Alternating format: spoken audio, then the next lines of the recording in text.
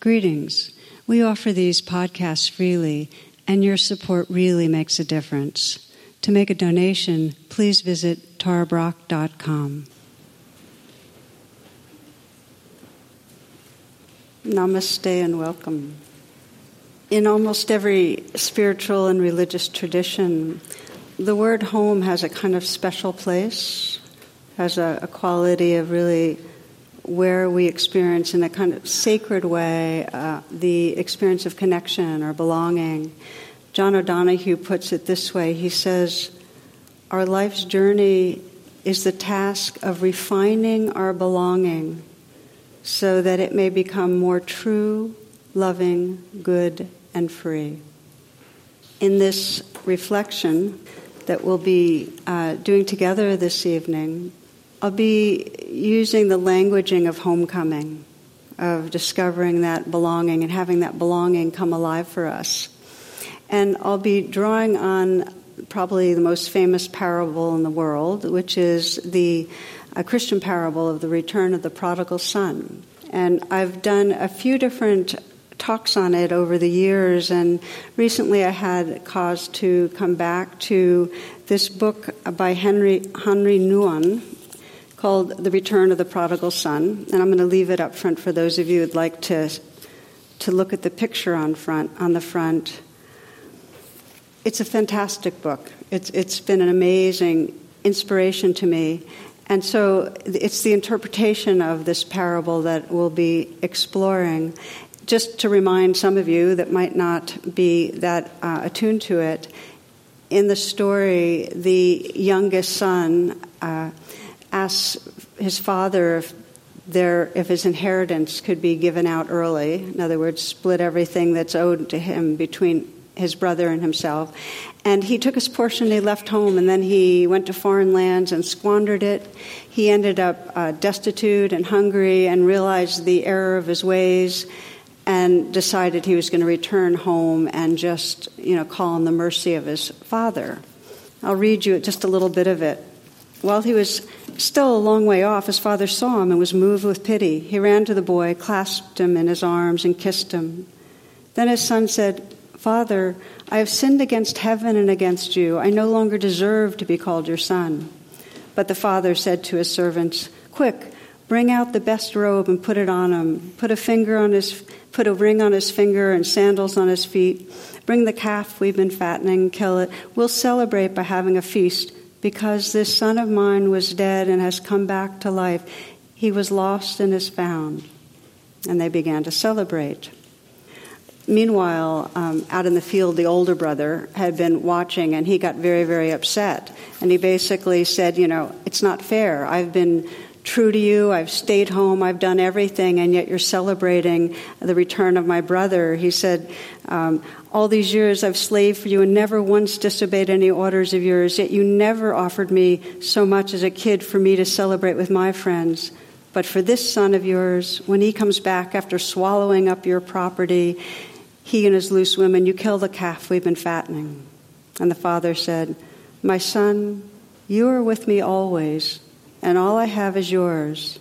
But it's only right that we should celebrate and rejoice, because your brother here was dead and has come back to life. He was lost and is found."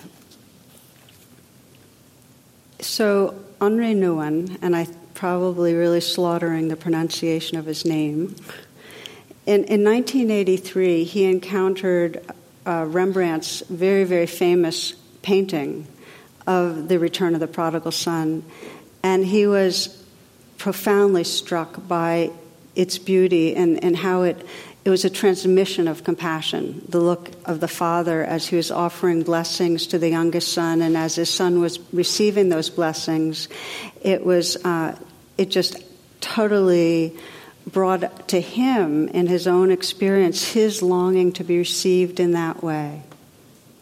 His longing to bring his humanness to some very compassionate being and be utterly seen and loved and received.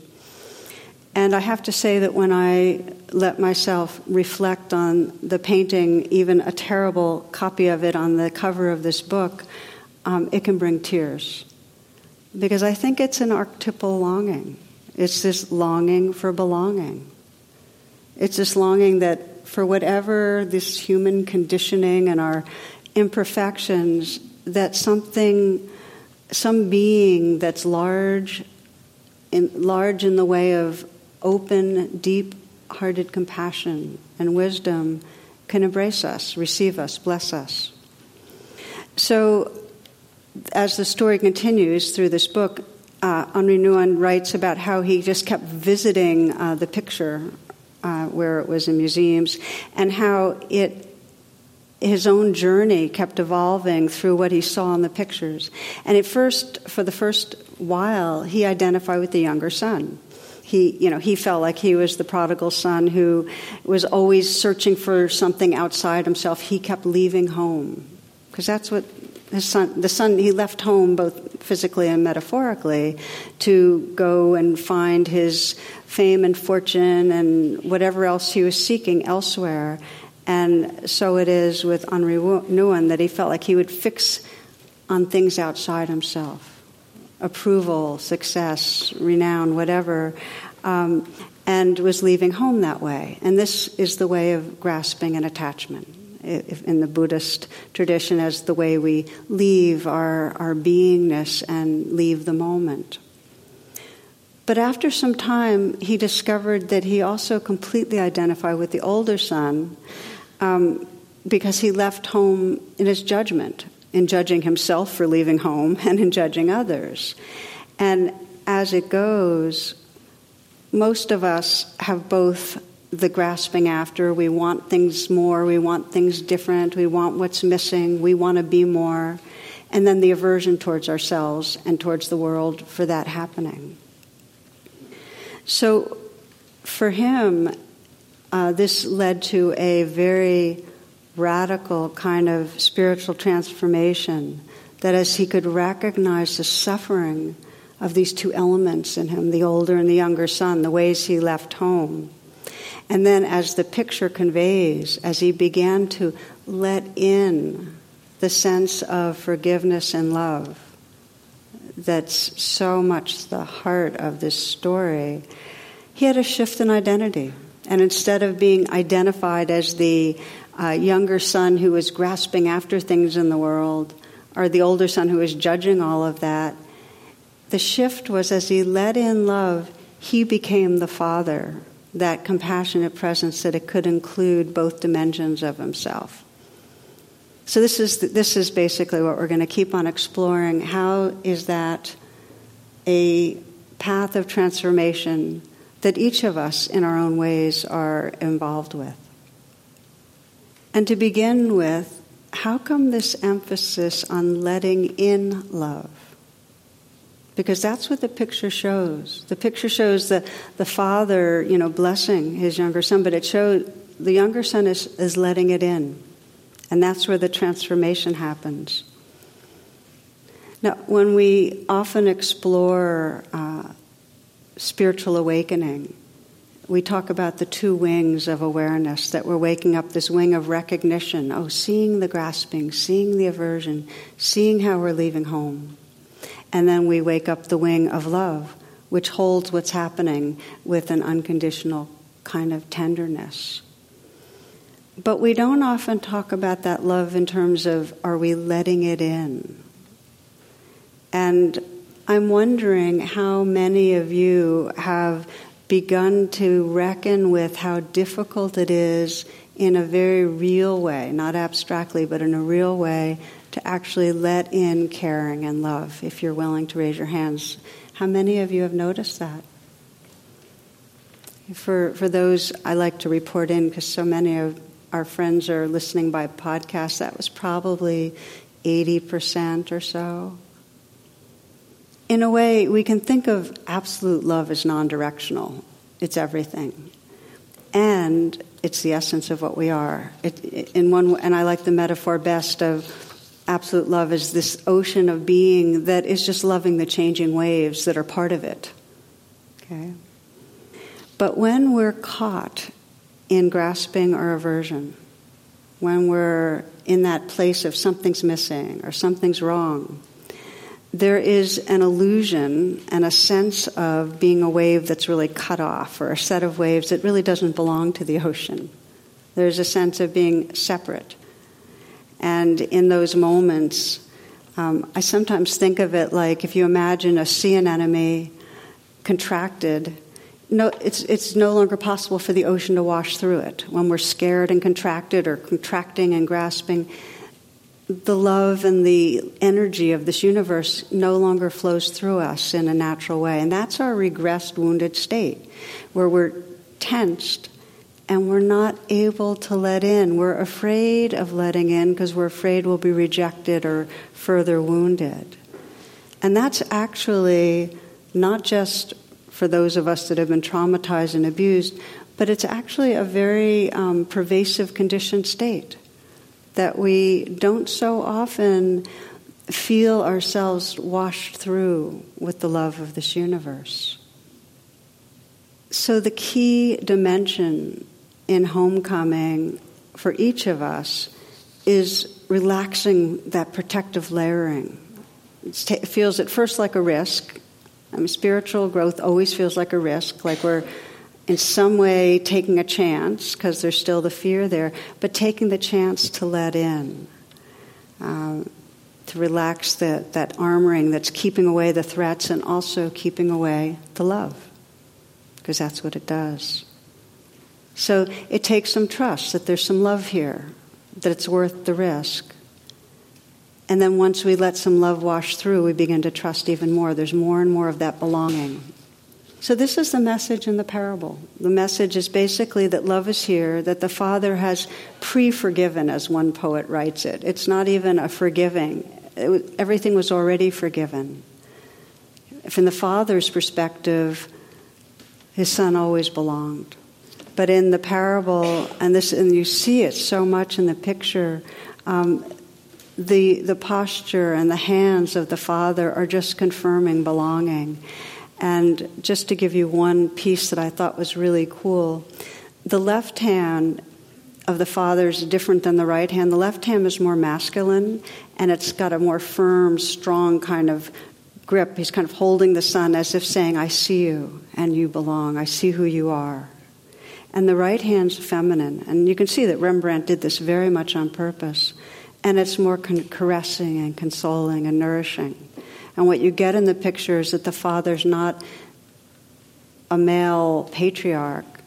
There's really an androgyny where you see both the masculine and feminine archetypes in receiving the wayward son back home. Quite beautiful in that. The Indian master Punjaji puts it this way. He says, love is always loving you. Okay? You're always a part of the ocean. Love is always loving you. And yet, because of our beliefs and our contraction, we don't experience that. So in a way, the path is to relax back into recognizing that love is always loving us. That phrase, for me, is quite a beautiful one, that love is always loving us. And the basic question that Henri Nouwen asks is, okay, so when we've left home, what helps us discover and trust this? And just to say, it's part of our evolutionary journey to leave home. It's not a mistake. We evolve in a way where we have the perception of not belonging, of being separate. And that's not the end of the evolutionary story. We keep on evolving to realize, oh, okay, so that was happening, and it causes suffering if I keep on believing that. But what is that next unfolding that allows us to rediscover a larger sense of belonging, that love is always loving us, that we really were never a separate wave? So the first step is to recognize leaving. And on every spiritual path I've encountered, it's suffering's the wake-up. When we sense, oh, something's hurting, I'm not fulfilled, something's not working, we start looking more deeply. So the first step is to notice, how are we leaving? And I'm going to ask you each to kind of check into your own lives and sense, okay, so Are you identifying more as the younger son and feeling like you're leaving because you're chasing after things? Or is it more because of the aversive judgment? So the younger son leaves because of wanting, and Buddhism calls it clinging, searching for love where it can't be found, fixating on substitutes, as it's described in some of the parts of the parable. It's, that there's a sense of the loudest, most demanding inner voices in us saying, I want this now, which lead us to question foreign countries. In other words, we leave this home right here for approval. We quest for wealth, for power, for accomplishment, for prestige. And that questing takes over. Illustration, a man walking along California beach was deep in prayer, and he says out loud, Lord, please grant me one wish. And suddenly the sky clouds over, and a booming voice says, because you've tried to be faithful to me in all ways, I'll grant you just one wish. So the man says, please, Lord, build a bridge to Hawaii so I can drive over any time I need to see the beautiful sights and alleviate the stress in my life. And the Lord said, your request is really materialistic. I mean, think of the logistics of that kind of undertaking, the supports required to reach the bottom of this Pacific. The concrete and steel, what goes on and on. He says, take a little time, think of another wish, a wish you think would truly evoke my almighty power of blessing. The man thought about it for a long time. Finally, he said, Lord, I wish I could understand women. I want to know how they really feel, what they're thinking when they give me the silent treatment, why they cry, what they mean when they say, oh, it's nothing, and most important, how I can make a woman truly happy. After a few moments, God said, you want 2 lanes or 4 on that bridge?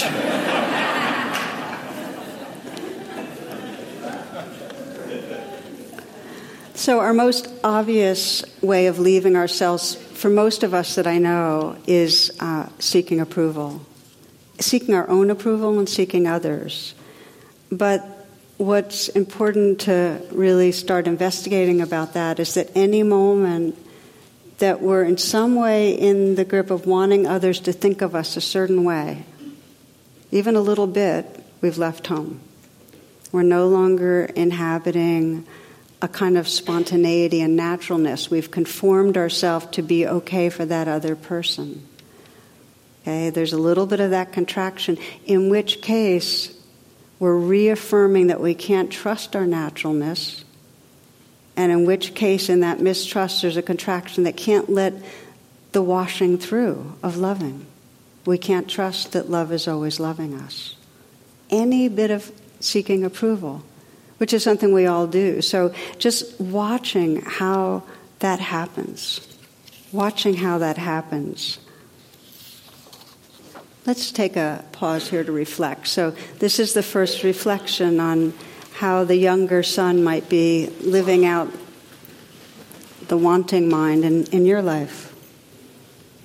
And as you pause, you might just ask yourself, where do you most see the evidence of wanting mind, where there's some kind of addictiveness in the extreme, or kind of obsessing, or seeking in some way to get something, to get approval, to win something, to win someone, to accomplish something.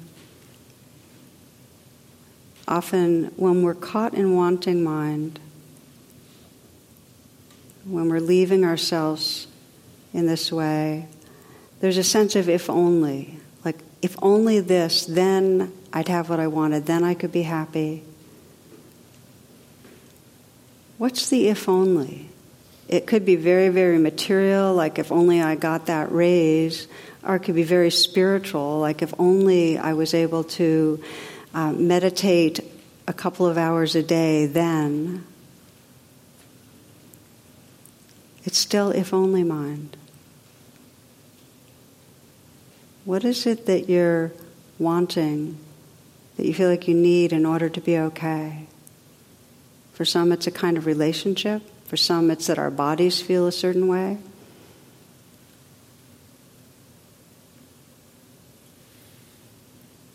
Choose one that feels strong, where there's some energy, where you can sense that your decisions, your actions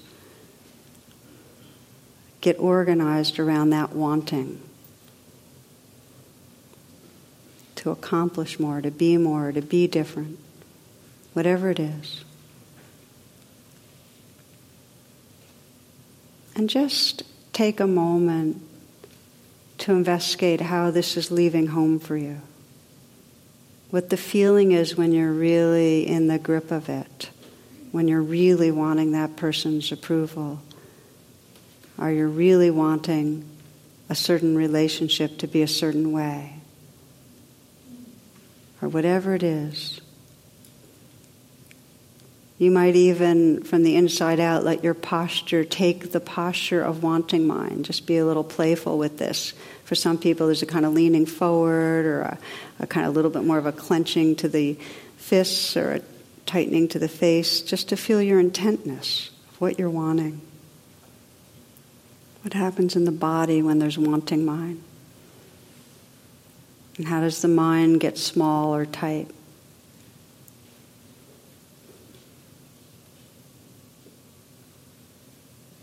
Notice the contraction like the sea anemone, that when you're wanting, you're more separate. And sense for yourself, what's your sense of yourself when you're really wanting something? And do you like yourself?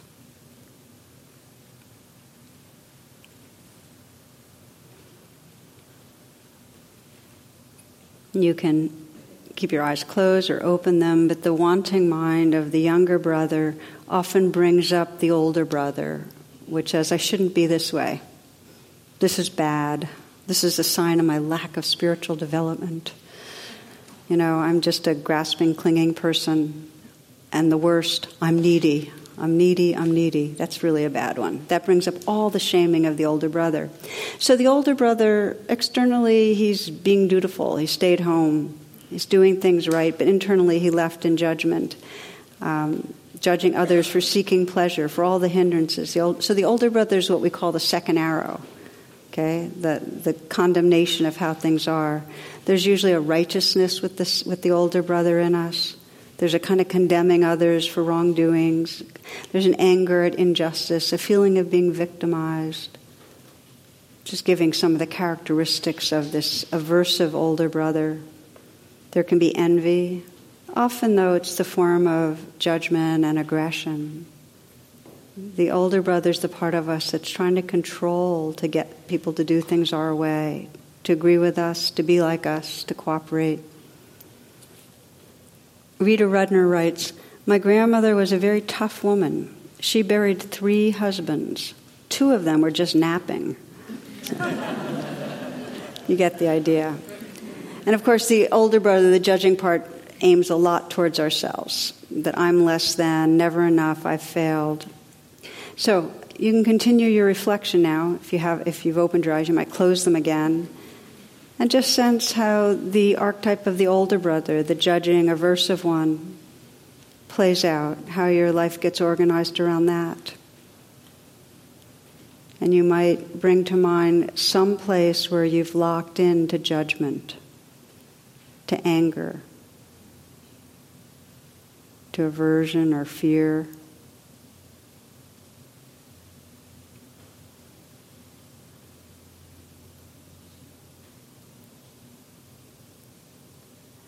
And just notice when you're in the thick, when you're leaving home in this particular modality, what it's like. So if you're in the midst of judging someone or judging yourself, you might sense really full-blown what you're believing in those moments, because there's always a belief. We're always believing something that's limiting. And most important, what's it like in your body when aversion takes over? When judgment, anger, fear takes over?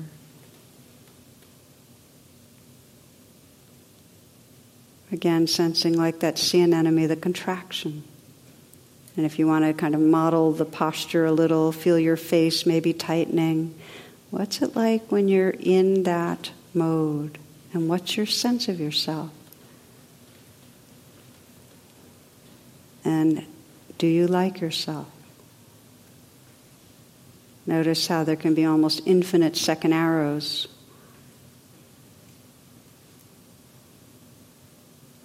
The real suffering of leaving home is that we've left the truth of who we are. We don't feel that belonging that's really what we long for. So Henri Nouwen, in his own process and in talking about the return of the prodigal son, describes that first there's this recognizing that we're leaving home. Then it starts moving towards, well, so how do we go from there to beginning to, from that suffering place, letting in love?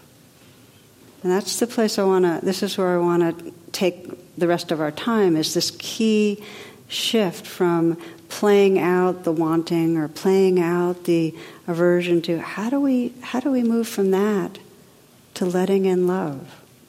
And the pathway is one always of deepening our attention, right where it's difficult, deepening our attention, which means we pause, we step out of all our ideas about what's going on, because that's the only way we can deepen attention, and we come into the lived experience of what's going on. I sometimes like to call this taking a U-turn. And what I mean by that is, if you're the younger brother and you're fixating on what you want and what you want's approval from so-and-so, the U-turn is letting go of that outward directed fixation and coming and bringing the attention back to the wanting itself, to the energy in the body right here. Or if you're fixated on judging that person because they've betrayed you, the U-turn is you let go of fixating on bad person out there and you come right back to the aversive feelings in your body right here. And it doesn't matter what's going on. If you're suffering, you have fixated on something that is leaving home outside yourself. You're believing something about yourself and the world, and you're living in those thoughts and feelings. And the U-turn is the only way to begin to undo that identification that keeps you small. The reason? Because it's only when you contact the vulnerability that's underneath, that's right here, does there start to be a porousness that makes possible letting in love. You see, the outward fixation keeps that armoring and separateness in place. It's when you make the U-turn, you start feeling vulnerability, and there's a kind of softening that lets the ocean wash through. Let me give you a couple of examples that I think can be helpful in really sensing how that can happen, that kind of touching in with the U-turn.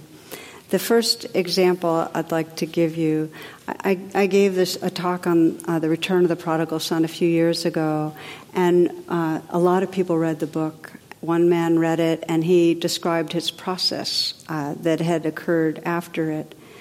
He's very involved with commercial real estate, and his prodigal son, his way of leaving home, very good guy, honest guy, caring guy, and yet he found himself, and this is his own description, he was very hooked on being a wheeler-dealer type of guy and going after the prize and being very competitive and wanting others to know his successes. He really wanted to impress.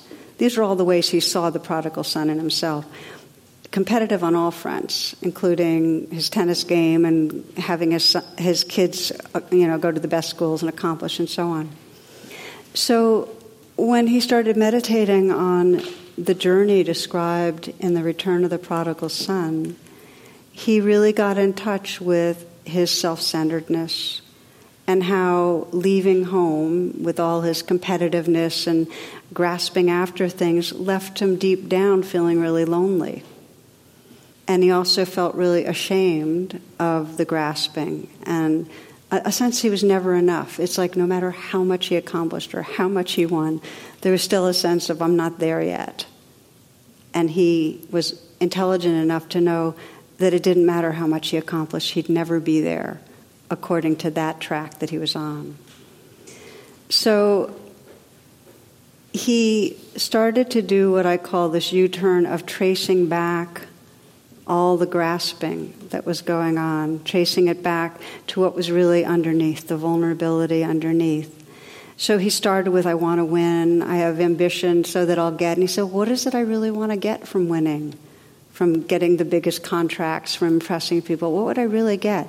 Well, then if I won and impressed everybody, well, I'd be able to finally relax and know that I was enough. And if I knew that I was enough, what would that give me? Then I'd feel appreciated. Then I'd feel belonging. It's like if only he could get enough, he'd end up feeling belonging. That's what he was longing for, being appreciated and feeling loved and belonging. So when he got to that, there was a feeling of a place in him that he feels like has been crying for he called it his crying place. That when he really got that underneath all that chasing after, there was this place that just wanted to be seen and appreciated and be part of, belong. It was a crying place. And here's what he wrote me. He said, Tara, I was the one kneeling before the compassionate Father with just the pure longing to belong. I could feel his hands on my shoulders, that he was seeing me, receiving me, blessing me. My head was bowed and I let it in. I let that love wash through me.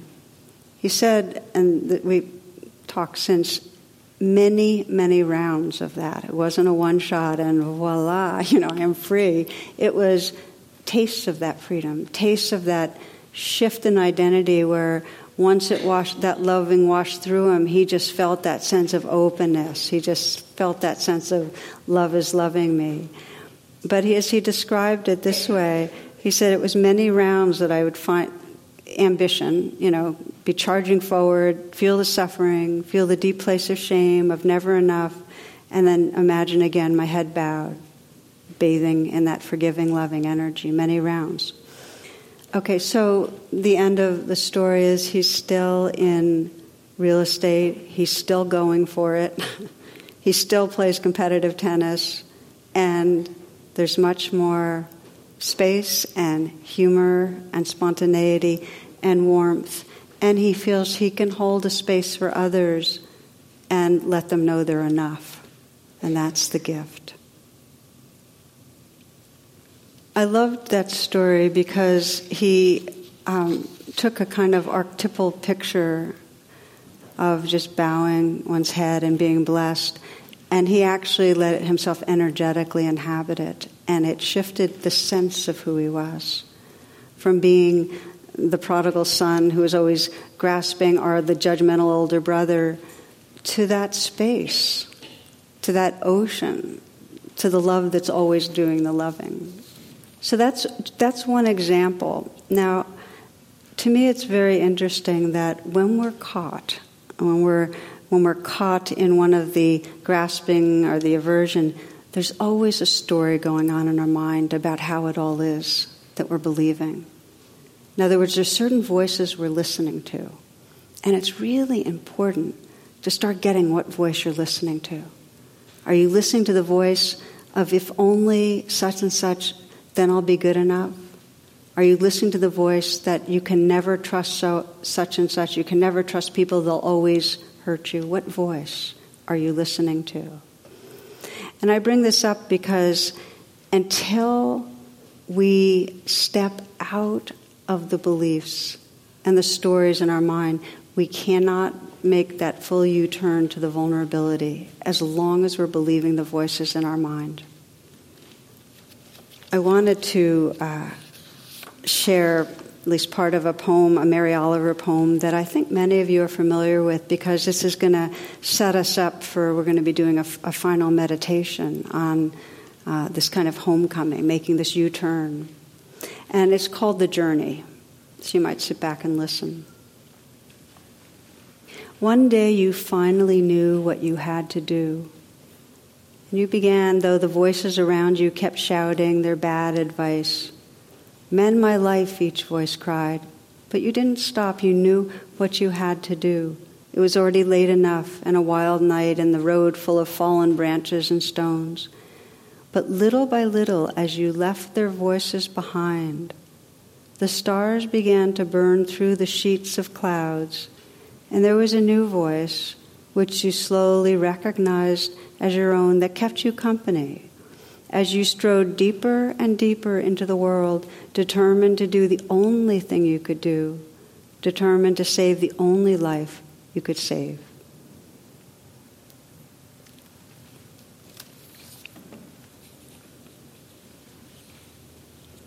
So we stop listening to the thoughts and the beliefs, and we strive deeper and deeper into the world. That's the inner world. That's the U-turn.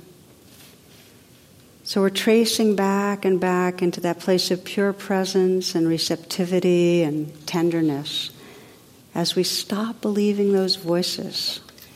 Let me tell you another example of the return home. And in this one, this was some years back, a woman that I was working with had come to retreats and done different practices. And she was very stuck in the older brother syndrome. She was very angry and judgmental towards her husband for not prioritizing her, for coming home late, for everything else was first, work, friends, everything.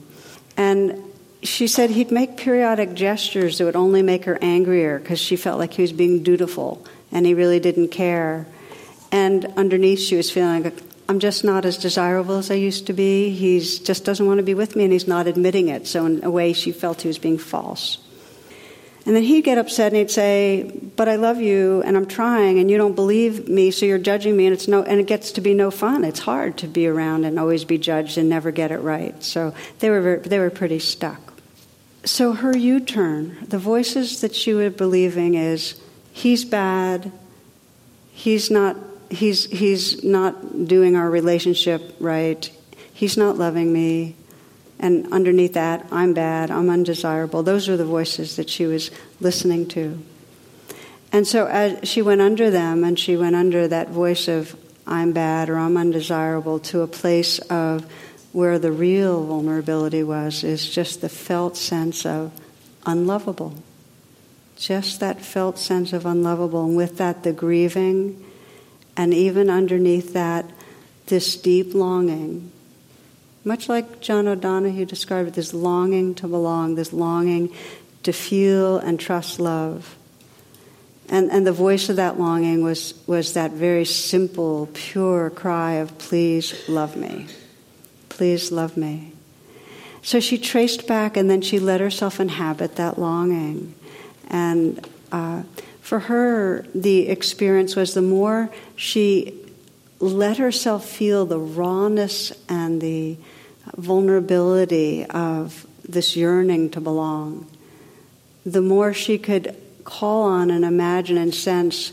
For her, the term was the beloved, a sense of warmth or light in this universe that was bathing her, that was around her, that was in some deep way with her in a loving presence.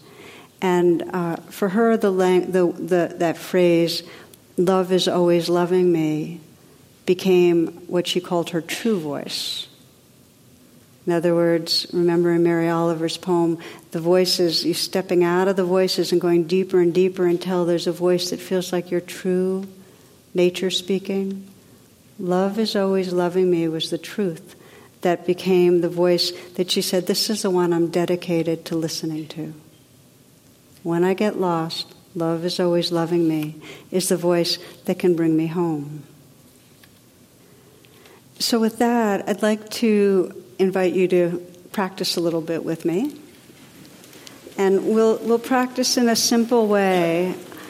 And as you're setting yourself in a posture that's comfortable, a general comment about the reflections we do in the middle of a talk is that these are short, and the practice of letting in love is a life practice.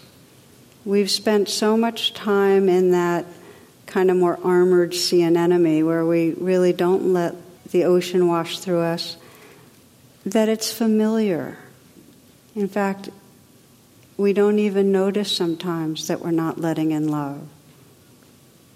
So we'll explore a bit, and the invitation is to take it home and As this woman described it, let that sense of love is always loving me be what you turn towards.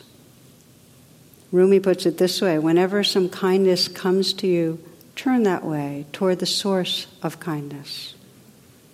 So this is a choice to turn towards the loving. We did some early reflections of where you felt hooked. You might bring one place up now, whether it's a form of chasing after something that consumes you, or whether it's a form of pushing away, aversion, blame, some situation where you feel stuck, and you know it's one of the situations where you leave home.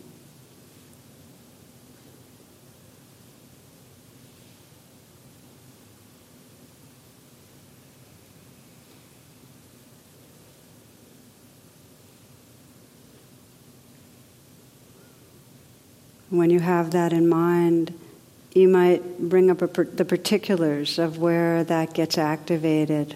Just one particular setting where maybe with a certain person that you're acting in a certain way that you know you've left home. Maybe at work, maybe with family.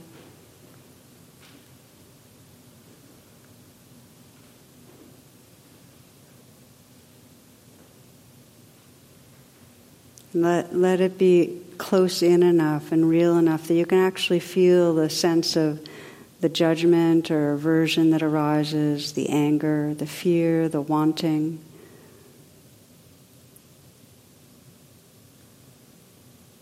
You could even let your face, your body, your posture, everything let yourself feel it. Become that more contracted sea anemone where you're really caught in that.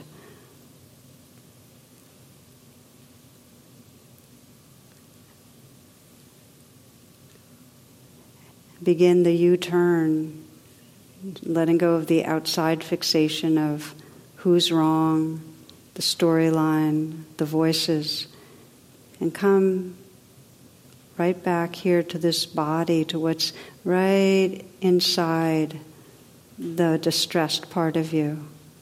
So you begin to trace back and sense, what is it I'm really fearing, or what is it I'm really wanting?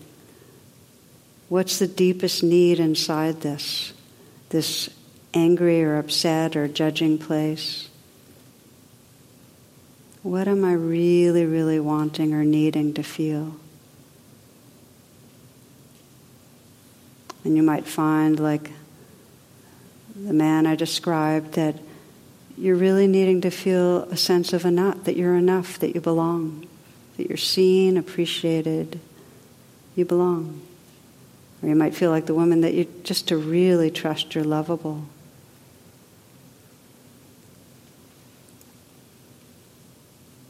Let yourself feel the longing to be seen, to be held. That part of you that knows what it's like on the inside to say, please love me.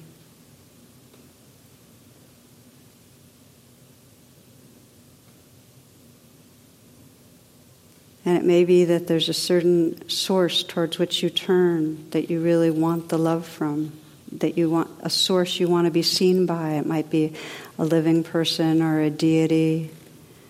It might be a kind of formless energy. It might be as the man I described, that you really want to sense a kind of wise, compassionate being. Put their hands on your shoulders, or the beloved kissing you on the brow or embracing you. Whatever it is that you sense that would be an experience of turning towards and experiencing love. Just imagine it. Let yourself imagine it. Let yourself be on your knees with those hands on your shoulders. Let yourself be bathed in warmth or light. You might hear the words, please love me, and sense the possibility, the courage of just letting in a bit, letting it wash in some.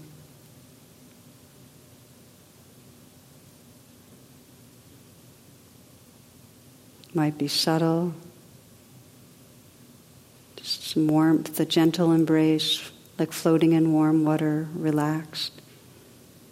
Or it might be a real washing through.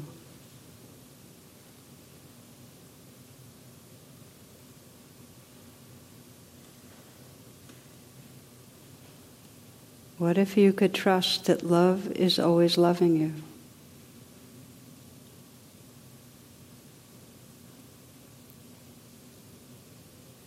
And what if you could really let go and be the love that's loving you? Become that loving, that ocean that's cherishing the waves.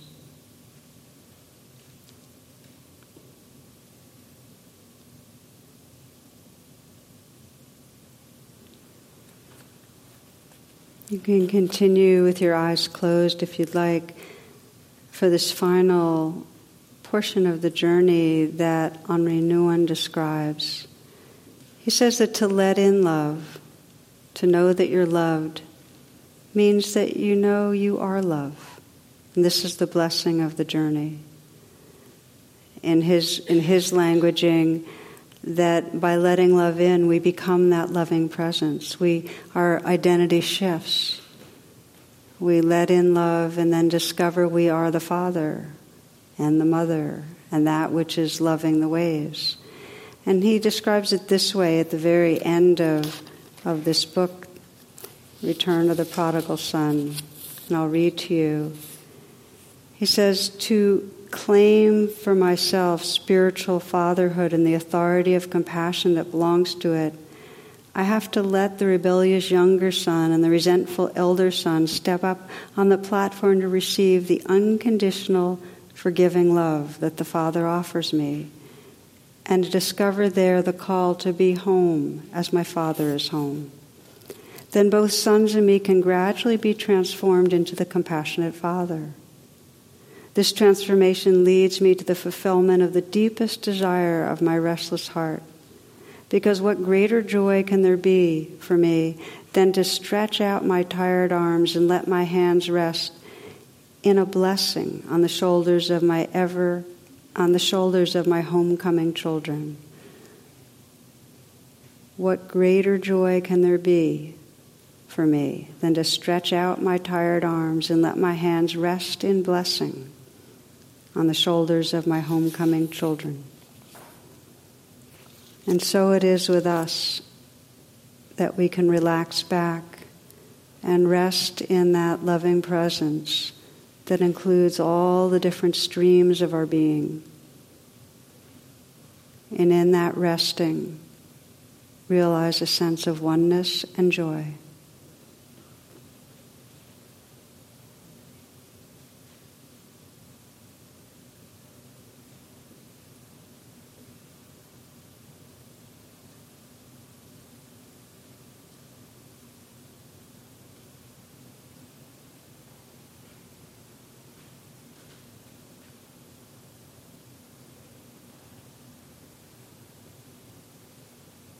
So we close this inquiry and reflection tonight with the sense of curiosity. What would it mean to trust that love is always loving me? What would it mean to trust that I am that loving awareness, embracing this changing life? Namaste and thank you.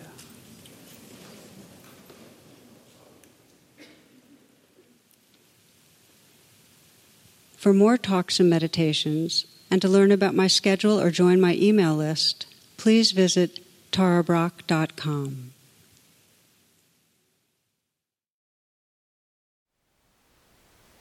Thank you for listening.